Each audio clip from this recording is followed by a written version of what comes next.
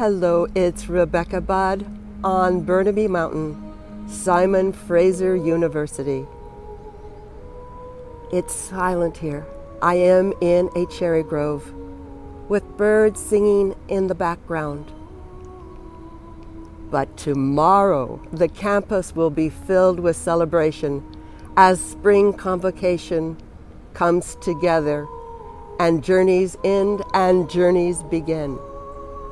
So it is a good time to celebrate the silence today with a poem by Laura Riding Jackson. Her poem, The Spring Has Many Silences.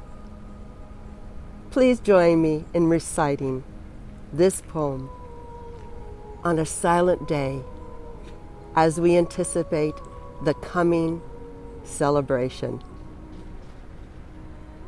The Spring Has Many Silences by Laura Riding Jackson. The spring has many sounds.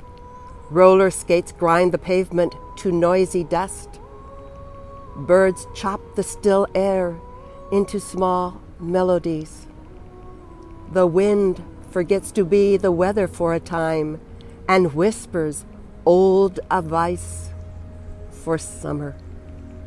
The sea stretches itself and gently creaks and cracks its bones.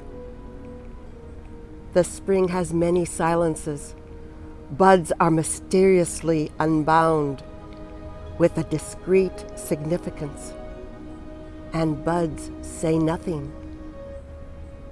There are things that even the wind will not betray.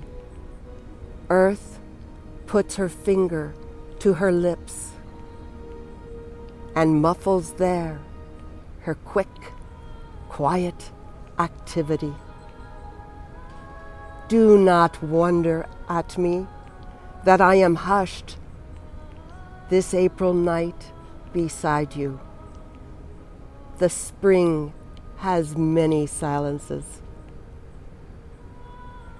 Thank you for joining me on a quiet silence of reflection in spring under the cherry trees.